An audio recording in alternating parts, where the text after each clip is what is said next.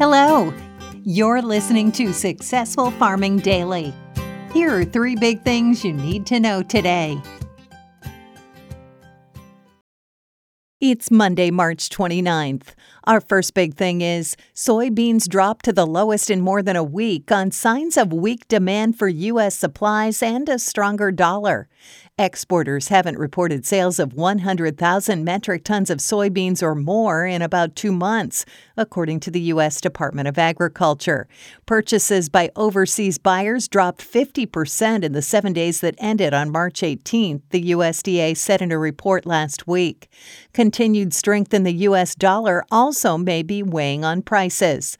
The greenback was up another 0.3% this morning and touched the highest level against a basket of its counterparts since November. A stronger dollar cuts the purchasing power for overseas importers of U.S. supplies, effectively curbing demand. Still, demand since the start of the marketing year on September 1st has been robust.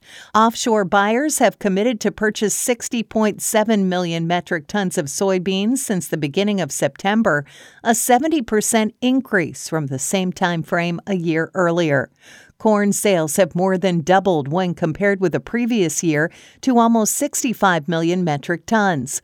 Wheat sales since the start of the grains marketing year on June 1st are up 1% from the same period last year to 25.1 million metric tons, the USDA said in a report last week. Soybean futures for May delivery were down 4 cents to $13.96.5 a bushel overnight on the Chicago Board of Trade. Soy meal fell $3.40 to $400.60 a short ton, and soy oil gained 0.12 of a cent to 52.6 cents a pound. Corn futures for May delivery declined 5 cents to $5.47.5 a bushel. Wheat futures for May delivery fell 1/4 cent to $6.13 a bushel overnight, while Kansas City futures lost 3 1/4 cents to $5.65 a bushel.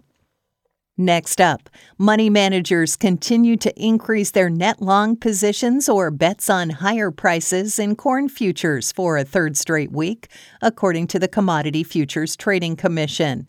Investors raised their bullish corn bets to a net 379,509 futures contracts as of March 23rd, the CFTC said in a report. That's up from 360,786 contracts the previous week.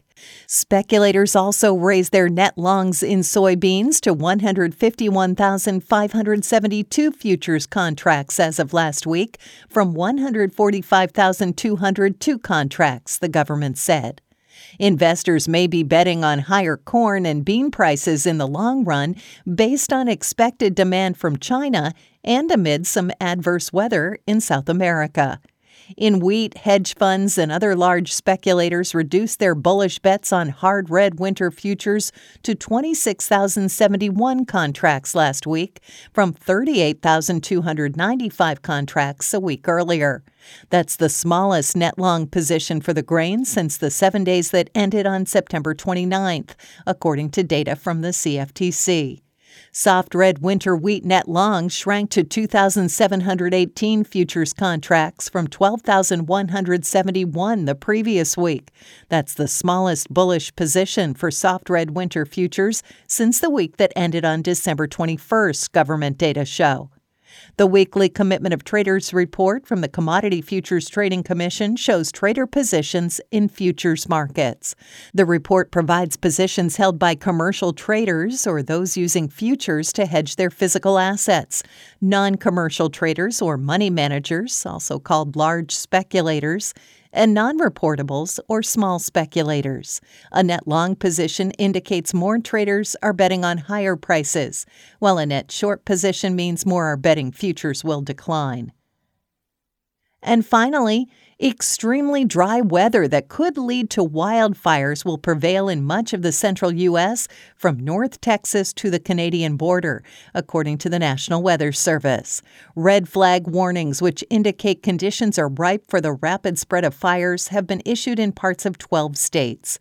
In southwestern Kansas and the Oklahoma and Texas panhandles, southwest winds are expected to be sustained from 20 to 30 miles per hour, with gusts gusts up to 45 miles per hour today, the NWS said in a report early this morning. Relative humidity will drop to as low as 8%. Any fires that develop could be difficult to control, especially if they're affected by the significant change in wind direction between this afternoon and later tonight, the NWS said. Outdoor burning is not advised. Use extreme caution if engaging in activities that could start a fire. Farther north in eastern Iowa and northern Illinois, a red flag warning has been issued from noon to 8 p.m. this evening, as sustained winds are forecast from 25 to 35 miles per hour, with gusts of up to 50 miles per hour, the agency said. Relative humidity is pegged around 24%, and temperatures will be around 70 degrees Fahrenheit. Winds will combine with low humidity and mainly dry dead fuels to produce extreme fire conditions, the NWS said. Thanks for listening. Follow more news on agriculture.com.